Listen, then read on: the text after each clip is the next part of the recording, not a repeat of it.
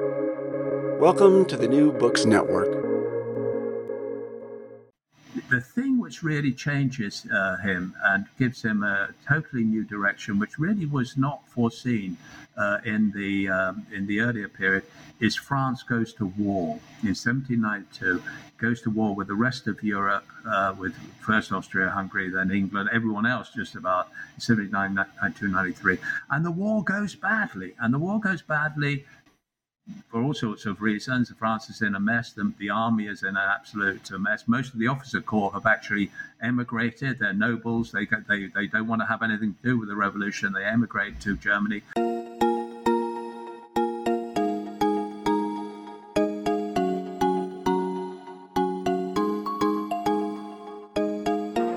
Hi, everyone. This is AJ Woodhams, host of the War Books Podcast, where I interview today's best authors writing about war-related topics. Today, I'm extremely excited to have on the show Colin Jones for his new book, The Fall of Robespierre, 24 Hours in Revolutionary Paris. Colin is Emeritus Professor of Cultural History at Queen Mary University of London and visiting professor at the University of Chicago. He has published widely on French history, particularly the 18th century, the French Revolution, and the history of medicine. His many books include The Great Nation, France from Louis XV to Napoleon, Paris, Biography of a City, Versailles, and The Fall of Robespierre, which we are talking about today. He is a fellow of the British Academy and past president of the Royal Historical Society. Colin, how are you doing today? I'm doing very well, thank you. Yes, I'm interested to hear what the questions you have to ask me about the book. Absolutely. Well, very excited to have you on. So we're recording in 2023, but this will actually be the first episode of 2024 that comes out in January. Now, if we were talking the revolutionary calendar, it's not January. What month is January on the revolutionary calendar? Well, the months actually start because the calendar itself was set up in 1793, but it was set up so that it was made to originate on the day that the French National Assembly declared itself, France, to be a republic. And that was the 21st of September 1792. The king had been overthrown. King Louis XVI had been overthrown in August. And so the months actually started on the 21st. So the calendar that they introduced gave a sort of meteorological, climatic feel to each of the months. And so the middle of, December, it's like seasons was Nivose, right? Which attaches to the word neige, which is snow. So it's the sort of snowy month. Okay. And on the other extreme, the middle of summer, which is the day on which Robespierre was overthrown, was the 9th of Thermidor. And Thermidor, obviously, is the hot month. It's the hottest month of the year. So it has been pointed out that this allegedly universal new calendar for the humanity only really operated properly in the Northern Hemisphere, because, of course, all those weather details would be wrong for the Southern. But this is the way the revolutionaries tried to think about the revolution that they were undertaking. They saw it really as a epochal event in the history of humanity. Yeah, well, we'll dive into that. What did you say the month for January was? You said it's Nivose, N-I-V-O-S-E. Yeah. All right, so this is going to be coming out of Nivose. Before we actually start talking about your book, I have to ask you, because I have a historian of French history on the show right now, talking about the Revolutionary era. Did you see the Napoleon movie? I haven't yet. You haven't? I'm really looking forward to seeing it. And a very good friend of mine, who's a very distinguished historian of the French Revolution, he said to me, "C'est magnifique, mais ce n'est pas l'histoire." In other words, it's magnificent, but it is not history. So I think I'm going to be, I am always a bit of a skeptic about historical films. And I think it's a sort of professional deformation that you can't watch a history film without sort of seeing things that are anachronistic or you think are wrong or whatever. But I have heard very positive things about it, so I'm looking forward to it. Yeah, as far as like being like an action-filled movie, I thought it was very, very, very interesting. Not to spoil too much for you, but the scene where Robespierre shoots himself is dramatized in the movie. So if any viewers or listeners out there have seen the movie, that's what we're talking about here today. Well, let's start off then talking about your book. One of the questions that I like authors to answer first when they come on my show is, if in your own words, can you tell me, what is your book about? Yes, well, it's about a day, and it's a very particular way of writing the history of the day that we'll talk about it. But it was a key day, a crucial day in the history of the revolution. And so often historians write about the revolution in terms of these really major turning points. And there's like 3 or 4 of them, really, which usually are the pivots around which the story is told. And the first of those is obviously the 14th of July, 1789. It's still commemorated as the French National Day. And that was the day that the Bastille was overthrown and the monarchy accepted that it had to have a constitution and there would be a constitutional monarchy. The next day is the 10th of August, 1792, and that is the day on which the monarchy was overthrown. So everything changed as a result of that. And then the final one, if I skip over my one, if you like, would be the 18th of Brumaire in year 8, which is in fact 1799. And that's the day in which Napoleon performed his famous coup d'etat throughout the directory form of government and instituted the consulate, which then became the empire and all the rest of it. But of those 3 dates, the fourth, just as important, in some ways equally important, definitely equally important, is the 9th of Thermidor, year 2, which is the 27th of July, 1794. And that was the day that Robespierre was overthrown. Robespierre was an absolutely crucial figure in the period prior to that, which is often called the Terror. And the 9th of Thermidor begins a movement away from the Terror and away from the more radical policies and extreme policies associated with the revolution in 1793 to 4. So it's one of the turning points. And therefore, you know, when I was looking around for a subject, I wanted to work on the revolution a few years ago. I had a sort of interest in doing that. I thought, well, this is a really important day. People know of it. They know, certainly, everyone who knows anything about the revolution knows about Robespierre. So I'll work on that. And it is, and this is one of the things that attracted to me, and I'll sort of give you a brief indication of what the book is about, is that basically it's the day on which most of Paris gets together and overthrows the one of the principal figures in the revolutionary government, which was ruling France and managing the terror throughout France. And it's a very dramatic day, which I'll break down in any way you want in a minute. But basically, it starts with Robespierre being shouted down in the National Assembly and arrested. But then he's sort of sent out to a prison. And while he's sent out to a prison, Paris, or the Paris municipality, the commune, the city hall, tries to organize an insurrection against the National Assembly. It's helped by the fact that Robespierre actually escapes or isn't allowed into the prison. And so you have this very dramatic evening of 27th of July, 1794, where the National Assembly and the forces, the armed forces that it can bring together, is in a face-off with the city hall, about 2 kilometers, mile and a half down the road towards the east of Paris. And the revolution and the fate of the revolution is counting absolutely on what happens from that conflict. In the end, we all know it goes the way of the National Convention. Robespierre and his supporters in the city hall are arrested. Many of the lead Robespierre, his supporters in the National Assembly, a small group, and about 100 people within the city hall's management are executed on the following day. Well, first, let me just say I'm impressed so your book is just about 24 hours, and it's about 600 pages.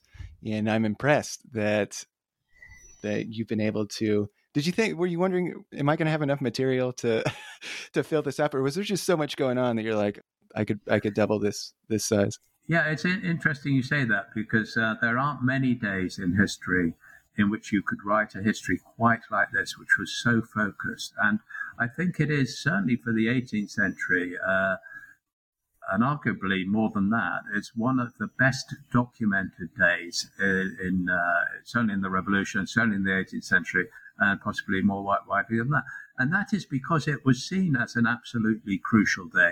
I mean, it's a bit like, it's a sort of light bulb day, like the assassination of JFK or the death of Elvis. People always think what I was doing on that particular day.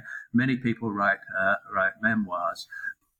But also there was an official inquiry into what went on, and this is a bit like the Warren Commission after the Kennedy assassination, which is very, very detailed.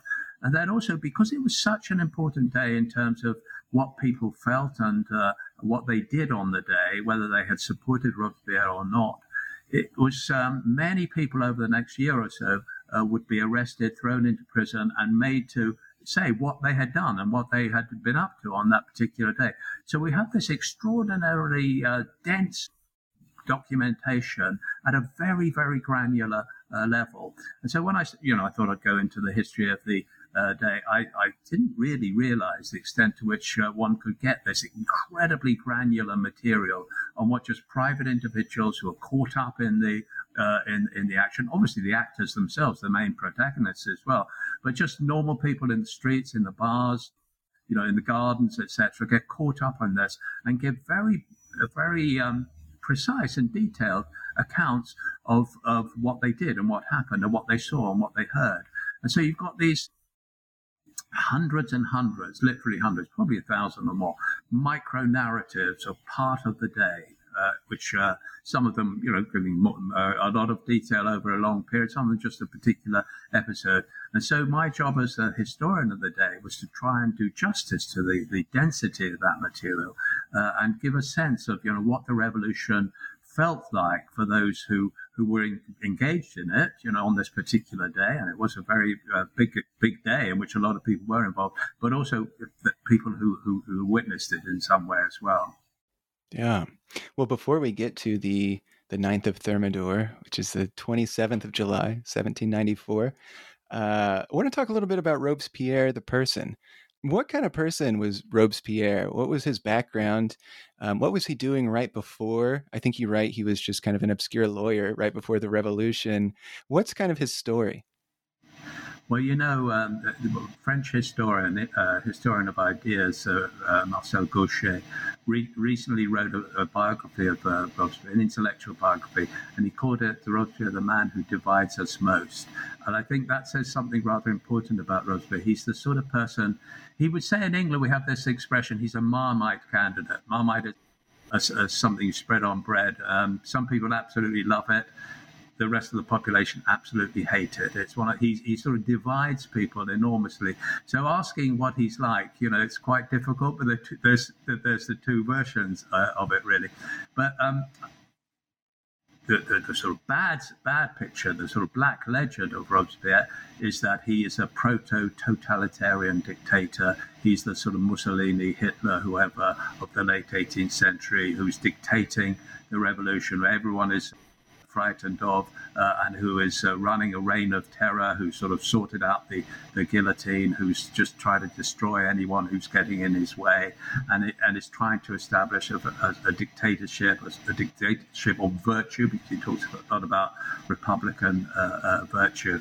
That is a caricature which was really generated, particularly after he fell. People exaggerated many of his qualities. So it's difficult to get to him without getting through the sort of incredible amount of bad propaganda, the bad press that he's had. But if one tries to do that, let me give you a few indications. One of them is that if there hadn't been a revolution, we would never have heard of Maximilien Robespierre. A few obscure historians of the 18th century, such as myself, might have heard about this minor provincial lawyer who seems to have been a bit of an intellectual and was keen to write some reforming, enlightened prose about justice and all the rest of it. He was working in a minor provincial town, the city of Arras in Picardy, and he'd been educated in Paris. But in 1789, he's elected to the Estates General, which becomes the National Assembly essentially, as the revolution goes on, and which tries to, which really reforms and revolutionizes French government and in every way. He's elected to that, and in that assembly, he becomes known as a defender of the people. He's always supporting the popular cause. Honestly, sometimes people said that, I know about Elvis Presley, they say, that his death was a good career move. In fact, I think for Robespierre, if he had died in 1791 or 92, people would say, "Oh, he was the future of the revolution. It's a great tragedy. He was a radical man. He seemed to support the good causes. He totally believed in all the freedoms of the individual, right to speak, religious freedom, no imprisonment without trial. He was even against capital punishment. He was one of the few in the assembly who spoke very passionately about the importance of abolishing capital punishment." So interesting. Ironic in terms of what came next. He was the sort of thing I say to colleagues in England or friends in England. I say he was the sort of person who was a Guardian reader. All those sort of like left liberal, wishy-washy sort of qualities we all believe in now. But in 1791-92, he moves out of the assembly. They have a new assembly. He then goes back into it in 1792. But the thing which really changes him and gives him a totally new direction, which really was not foreseen in the earlier period, is France goes to war in 1792. Goes to war with the rest of Europe, with first Austria-Hungary, then England, everyone else just about, 1792-93. And the war goes badly. For all sorts of reasons. France is in a mess. The army is in an absolute mess. Most of the officer corps have actually emigrated. They're nobles. They don't want to have anything to do with the revolution. They emigrate to Germany. They're led by the princes of the blood, the king's brothers, who start forming an army on the frontiers of France in Germany. And they cooperating with the allied armies of Austria and Prussia in particular. That is a fantastic pressure on France, and particularly as the king and the church in particular as well, which the Catholic Church, which has been reformed, but this has produced a division within the church. There's a sort of civil war going on as well in 1792, 1793. And Robespierre has the perspicacity. Perhaps other people would have seen this as well and grasped this. They probably would. But his view is that the only way that France is going to survive and not be picked off by those powers and partitioned and reduced to a shadow of its former self would be by what he says is to rally the people. So in other words, what he tries to do is to introduce social reforms, radical social reforms, which will give people the incentive to fight for the revolution, to volunteer for the army, and so on. And this is not necessarily popular throughout the political political elite in 1793-4. And indeed, it's only imposed as Robespierre and a group of individuals within the National Assembly develop their policies and actually exclude from the National Assembly and also within Paris as well, critics of the government. So there's a very strong authoritarian but also socially radical set of policies which he brings in. Afterwards, they don't use this expression much at the time, actually. The people say this is the terror with a capital T. People talk about terror, which is what they're trying to do, to have a very authoritarian government where people are frightened, if you like, of opposing the government, but also they want policies that will incentivize people to fight for the revolution. And indeed, it is successful. The armies of France in 1792 are in an absolute mess. They go in retreat. France is nearly overrun on a number of occasions, 1792-93. But by by giving this sort of incentive to people to join up and to fight for the revolution, they're able to put in the field a very, very large army. Probably we're talking about well over 1 million adult males at this time.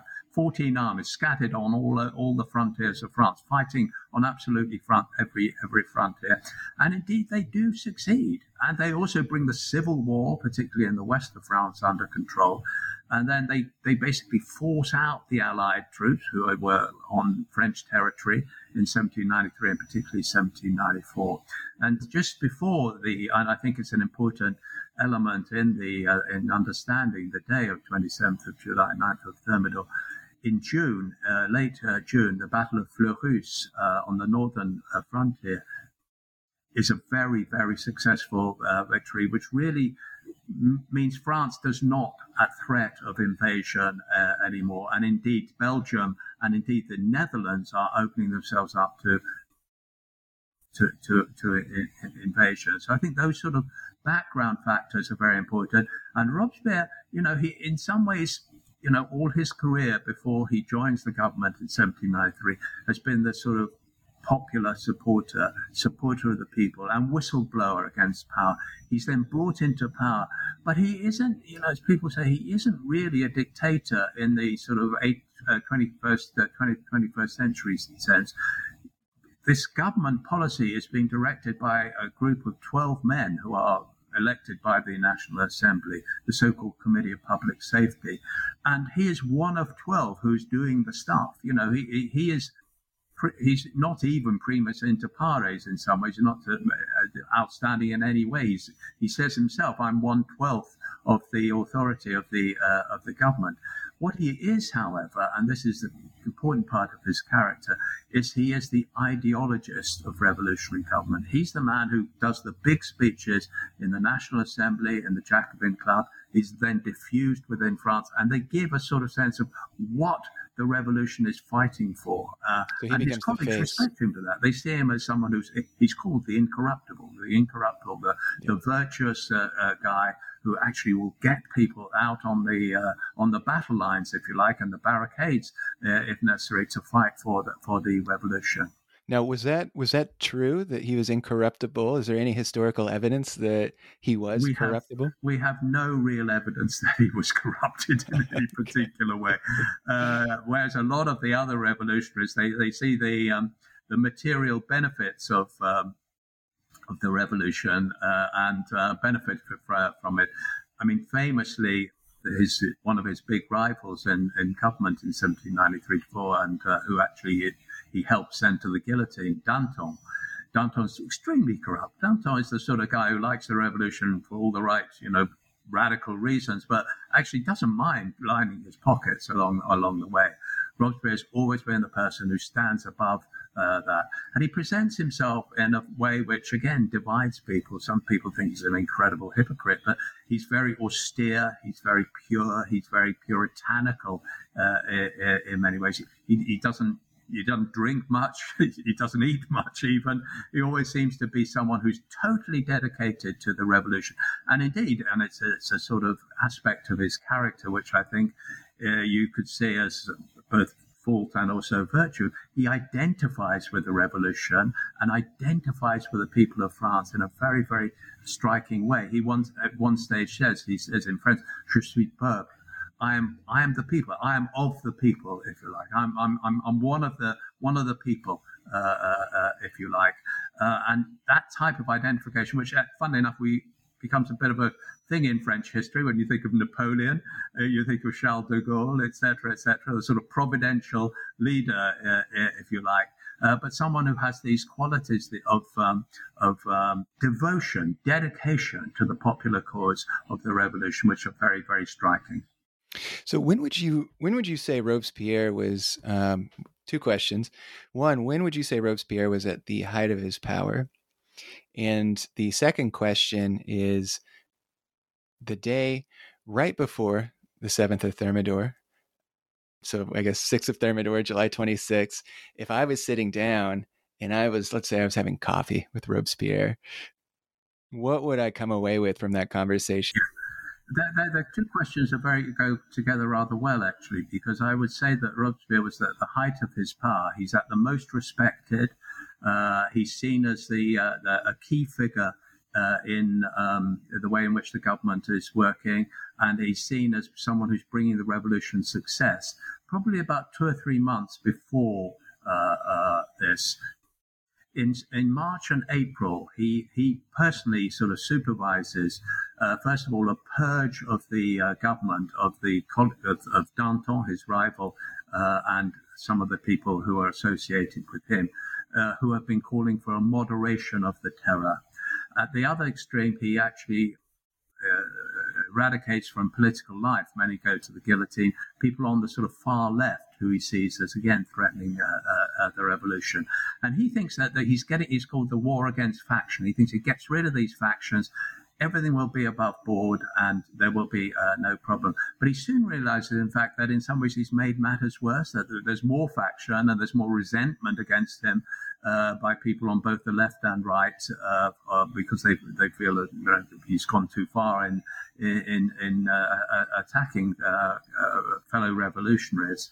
And then he realizes that something is going wrong. And about 6 weeks before the 9th of Thermidor, he stops going to the Committee of Public Safety, where they're running a war. It's an incredibly active set of people running this incredible war against the rest of Europe. He stops going there. He stops going to the National Convention. So he just doesn't show up. He doesn't make any speech. And people are puzzled about this, obviously.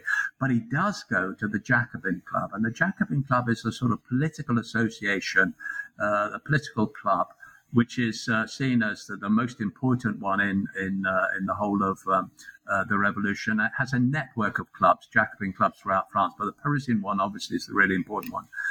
Politicians are there, but also normal Parisians as well. So he goes to the Jacobin Club very regularly still, and he makes speeches which are very, very critical about the government, of which he formally is still part. He's sort of attacking the government. He's sort of casting aspersions against his colleagues within the National Assembly. And this really, I think this is where his power is, the power and respect which he's commanded, I think, to a very considerable extent in France up to then, really starts frittering away because people don't know what he's after. They don't quite see where he's going. Does he want another purge? Does he want to get rid of even his colleagues? Is he actually aiming for a personal dictatorship on the lines of, or probably people that aren't thinking of obviously Hitler, they're thinking of Julius Caesar or Augustus Caesar, because they're always very focused on what happened in antiquity. So this sort of puzzlement, I think, is you've got a period of puzzlement about what Robespierre is up to, which has been going on for a month or 6 weeks or so. If we then fast forward to the previous day, the previous day is absolutely crucial in understanding what happened on the 27th. Because what happens on that day, after this period of absence, Robespierre actually turns up at the convention and launches into an incredibly long speech, rambling speech, which is very, very inward-looking. It's very narcissistic. It's very bitter. It's very repeating the Robespierre themes of the importance of incorruptibility, the importance of the people, etc., etc. But it's seen as a very threatening letter to many people sitting around the convention hall and in the government around the table in the offices of the Committee of Public Safety. And in fact, it is so vehement, but also so vague.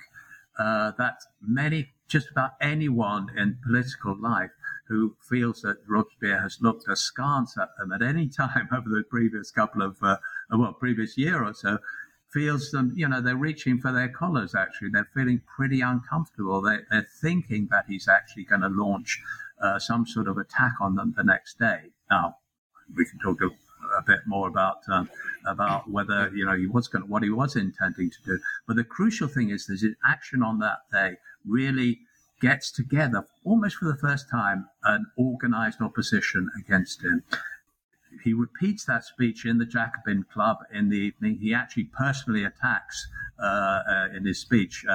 One or two of his colleagues were actually present in the Jacobin Club. So people realize there's a massive collision coming at some stage in the revolution. But one of the things that's really struck me in doing the research, and again, it runs against what a lot of people have thought about the 9th of Thermidor, is really people were not anticipating it. They knew there was a crisis in government. They were very puzzled about Robespierre. But even people, his colleagues in the Committee of Public Safety are very nervous about attacking them because he is so popular.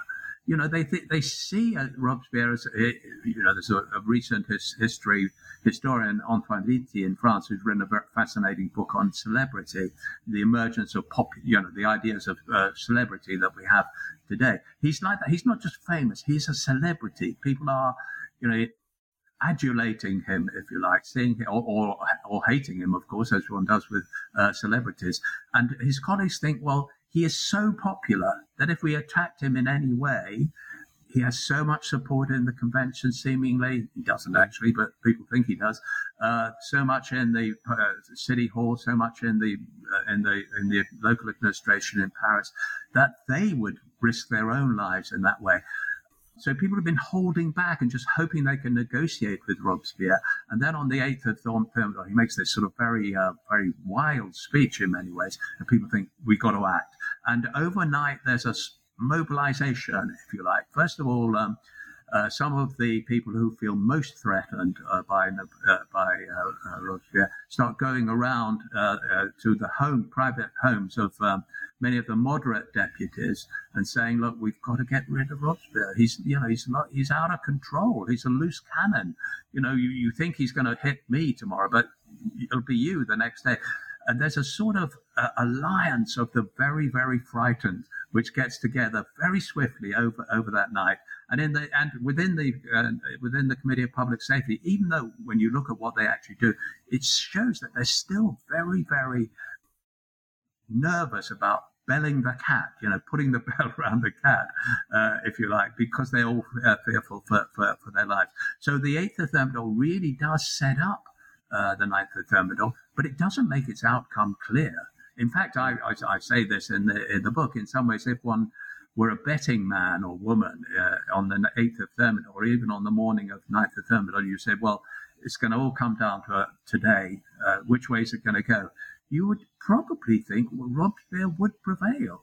You would think, well, okay, he's got a lot of enemies now after yesterday, but actually he's got a lot of support in the National Convention. The mayor of Paris, the head of the city hall, is his nominee. The National Guard, very, very important, and we'll talk about that in a minute. The commander there is his personal nominee. He's got a lot of support within the convention, and he's got a lot of celebrity. So you think he's the guy who's going to prevail rather than the convention, and it happens completely differently from what one might have predicted. Yeah. Well, let's get to the day. Let's talk about. So your book actually starts at midnight, and you go hour by hour. How does this day start for Robespierre at midnight, and then what are some of the more dramatic turns that this day takes? Yeah. So I did make this decision after quite some time. I thought I would write a history of the day, but the decision to write it in this unusual way, where, as you say, I start at midnight and finish more or less about midnight and have a bit of a chapter or so afterwards just describing what happened next. Because I think with a lot of histories of a short period of time, there is a tendency to produce a long sort of, the context, the causes, the preconditions, and then you're looking at the aftermath and the consequences. And as a result, the history of the day, first of all, gets squashed between these two things, but also it all looks predetermined because you've sort of explained what's going to happen, even though the way in which you've explained it is determined by what by what actually happened on the day. So my idea was that basically to give this sort of sense of indetermination, of uncertainty about the issue of what would happen in the day, I should try and put it down at the level of the people of Paris, if you like. what they were going through from midnight through to the end of the action. And so in some ways, the outcome was determined by what happened actually on the day, which was a bit uncertain. You couldn't have predicted it, really, to start with. So I give that sort of sense by going from midnight onwards. And I try and give a sort of sense of the way in which and the turning points within the day where things could have gone differently. So I start with midnight, where the Committee of Public Safety is still in session. They often work through the night. No Robespierre, but they know they're trying to work out what to happen on the next day. At the same time, you've got these deputies who feel very frightened for their lives going around trying to mobilize among the normal deputies of the assembly. But at the same time, I try and give a sense of the sleeping city. You know, the city is asleep. At Les Halles, the marketplace, people start turning up from 3 a.m. or something like that. But you know, it is a city which is not anticipating a dramatic day the following day. Most of them know there's probably some stuff going on in the government, but you know there's been stuff before. Why should the next day be very different? And that the people of Paris remain in that sort of state really until the afternoon. But what happens by the morning is that the person who has been most prominent in going around and mobilizing support within Paris, within the among the deputies, is a man called Colin. Colin is someone who Robespierre seems to hate for reasons which have to do with his politics, but also his private life as well. Colin's mistress is imprisoned more or less under Robespierre's orders. About a month or so before the revolution, she's probably going to go to the Revolutionary Tribunal. There is this story which I tell in the book that the previous day she writes from prison. That she's been told she's going to go to the Revolutionary Tribunal. She says, I had a dream last night in which I was free and that Robespierre was overthrown. But of course, that's never going to happen because I don't have a lover who will stop it. Well, actually, she does have a lover who will stop it because he is absolutely key figure.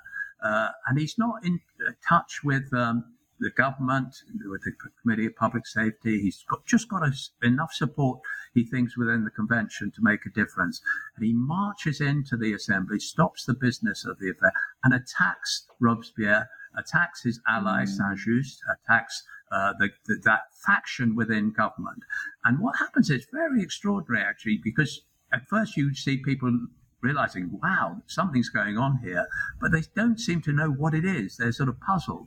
But Tania has got some of his supporters from the previous night to agree that whenever he says something, they clap. So they all start clapping furiously. And then you've got this sort of contagion within the assembly where everyone realizes, yeah, Robespierre is being attacked. And actually, we have got fed up with him, and he was going too far, and he does seem to have been aiming at dictatorship. And so over that late part of the morning into the early afternoon, they basically launch an attack on Robespierre in the assembly. He's arrested. He and about 4 or 5 of his allies within the assembly, including his brother, are arrested, and they send them out about 4 o'clock in the afternoon to prisons throughout Paris. They don't want to keep them together. They send them to separate prisons. Now, at that stage, the government and the National Assembly think, well, that's it, job done. You know, we'll go out and have dinner now. You know, we've been holding on to our stomachs for an hour or two. Let's go and have a really good meal. And they do. And the Committee of Public Safety is still turning business over, but no one realizes really that down the road, as I say, about 1.5 miles to the east in the City Hall, the news of Robespierre's arrest has come in, and the mayor, the commander of the National Guard, and a couple of other key individuals realize that they have got to stop the National Convention. And what they try and do is to mobilize support by writing out and by trying to mobilize by just going out in the streets, people to come to the City Hall with the idea of a major sort of insurrectionary force to be gathered there to move through the streets of Paris on the National Convention.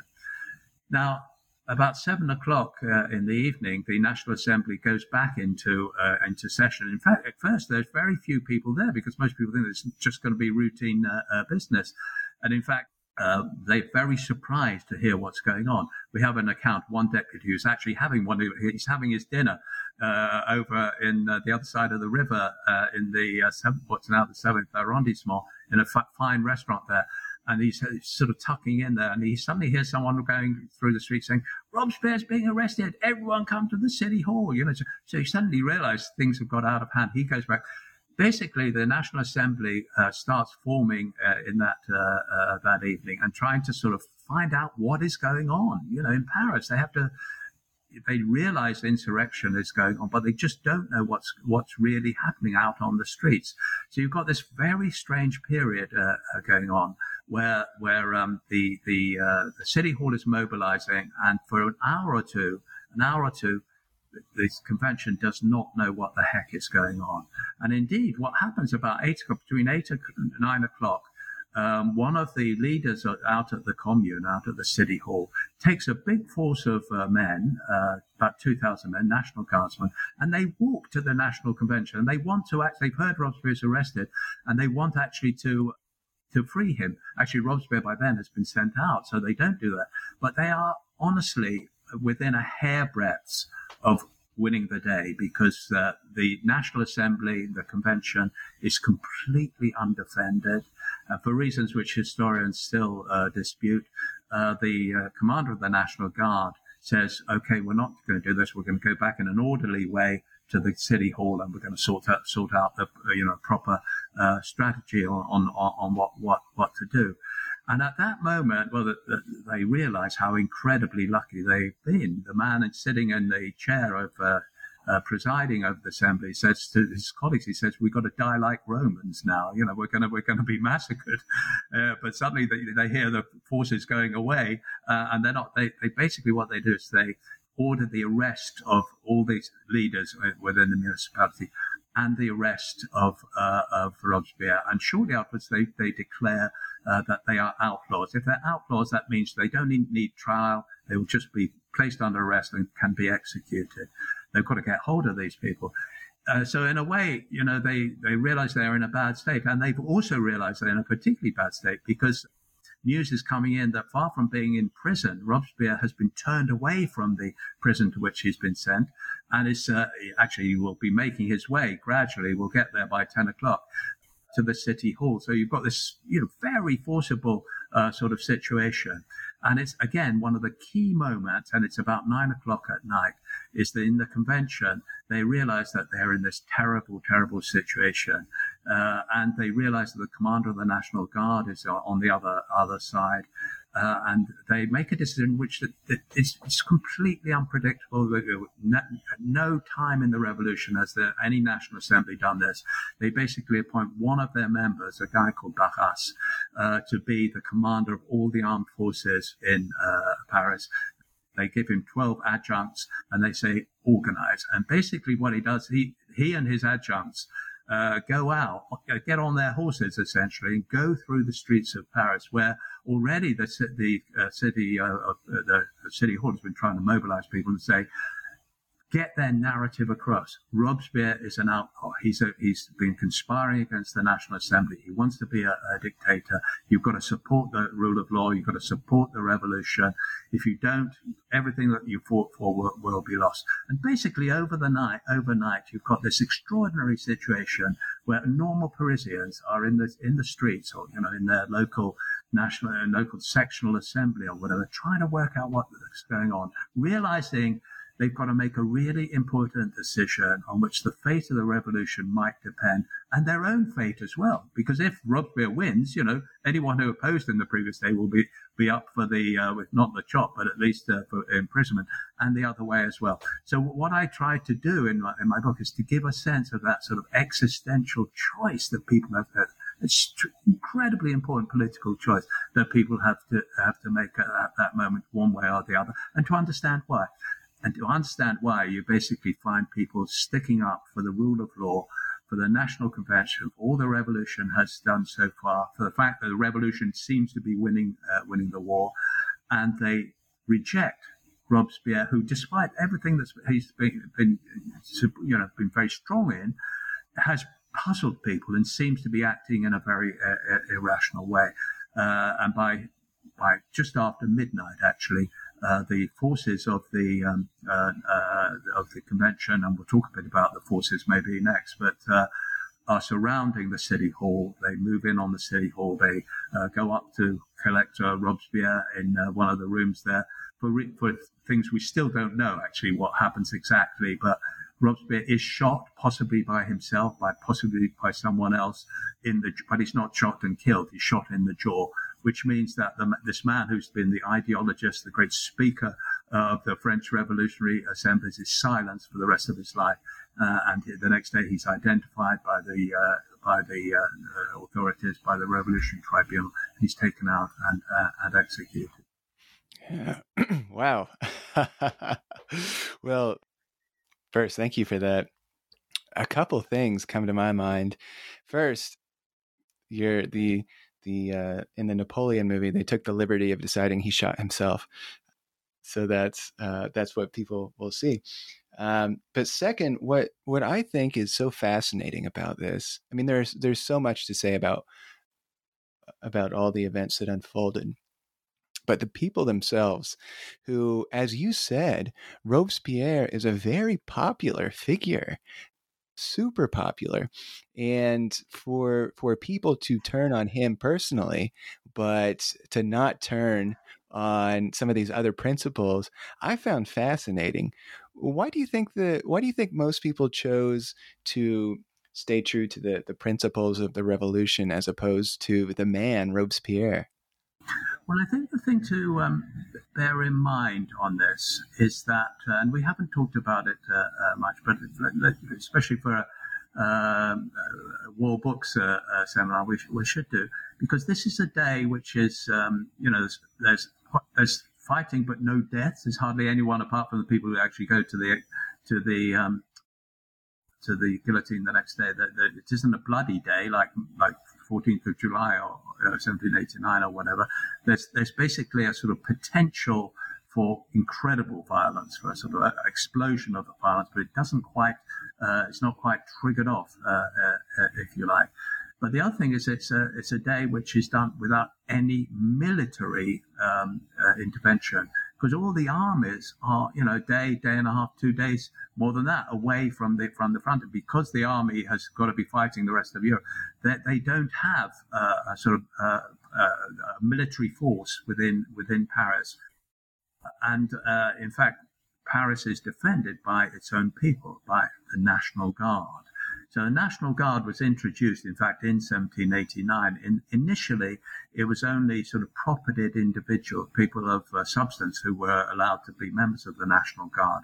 But as the revolution radicalizes in 1792, basically every adult male has a duty to be part of the National Guard. You can get exemption under certain circumstances, etc., etc. But basically, if you're an adult male, you are a member of the National Guard, and you have to do guard duty a few times every month.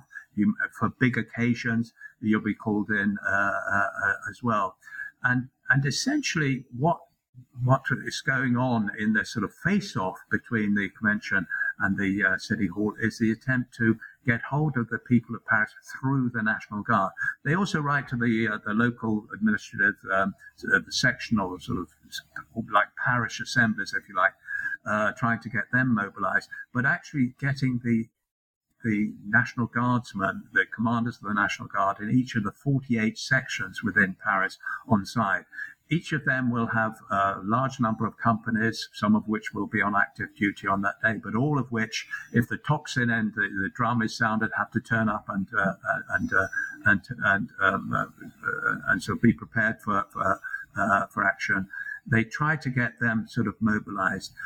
So they're the key, really. And I think the National Guard is something which historians have always tended to neglect in looking at the day, because it is essentially the people of Paris through the National Guard who win the day.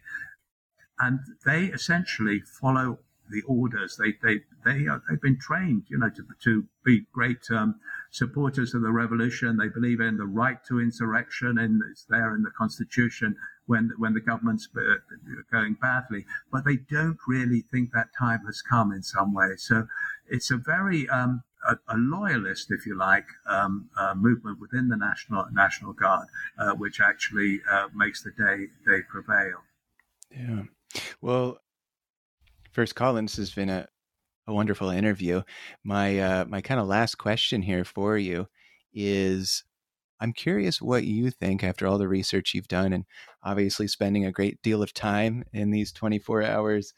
I'm curious what your thoughts are on how the events that unfolded in this day, what lessons we have to learn in our present day about how all this went down and how Robespierre's downfall came so swiftly.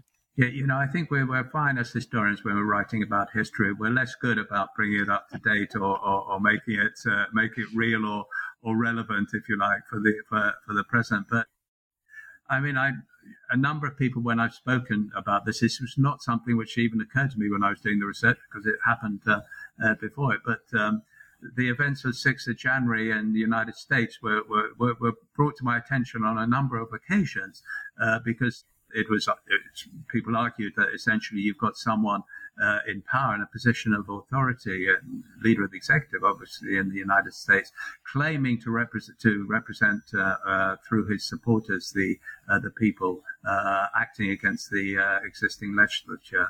So I don't really want to get into that. I don't, comparison between Donald Trump and Robespierre. I don't think we'll get very far, quite honestly.